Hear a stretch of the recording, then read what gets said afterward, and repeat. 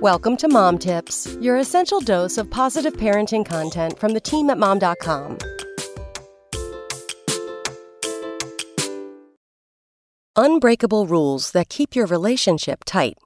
There's no guarantee of smooth sailing in a relationship, especially after having kids. But the odds of weathering the storm are better if you make an effort to stay connected. Here are a few ways to help keep your relationship tight. 1. Do your own thing. Time apart is essential for a healthy relationship. Have your own interests and encourage your partner to do the same. It's okay not to go to the same concerts or watch the same movies. Soon enough, you'll be playing bingo together every day, so relish your separate interests while you can. 2. Stay up late. I feel really strongly that parents should not go to bed at the same time as their kids. There's that sweet spot after they've gone to bed when the house is quiet and the adults can sit back and relax, have a cocktail, and discuss the day's events like you're living in a 1950s sitcom. Whips off apron, pours martini. 3. Dish out the compliments. Look, I know you hate his favorite satin bowling shirt from the 80s, but would it kill you to say it really brings out his eyes? Sometimes we forget those niceties that we extend to friends or strangers. Note to guys, she'll never get tired of hearing how much you love her crepes or how hot she looks in those sweatpants. 4. See other people. Calm down. Nobody said anything about cheating. I'm talking about seeing your friends.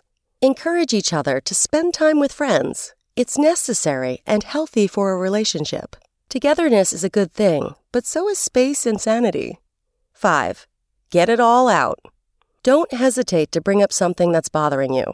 Maybe that satin bowling shirt from the 80s was a gift from his ex-girlfriend, and every time you see it, you want to set it on fire.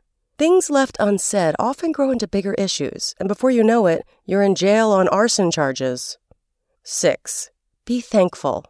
It's not just something your grandma says when you complain about poor Wi-Fi.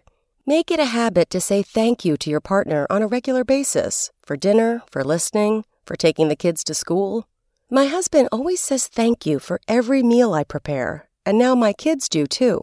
So gratitude is not only pleasant, it's highly contagious. 7. Make time. It sounds cliché, but make the effort to let the other person know you're thinking of them. Sending a quick text is a start. It only takes a few seconds, and you can fit it in between games of Wordle and updating your Facebook status. Come back tomorrow for more mom tips. Spoken Layer.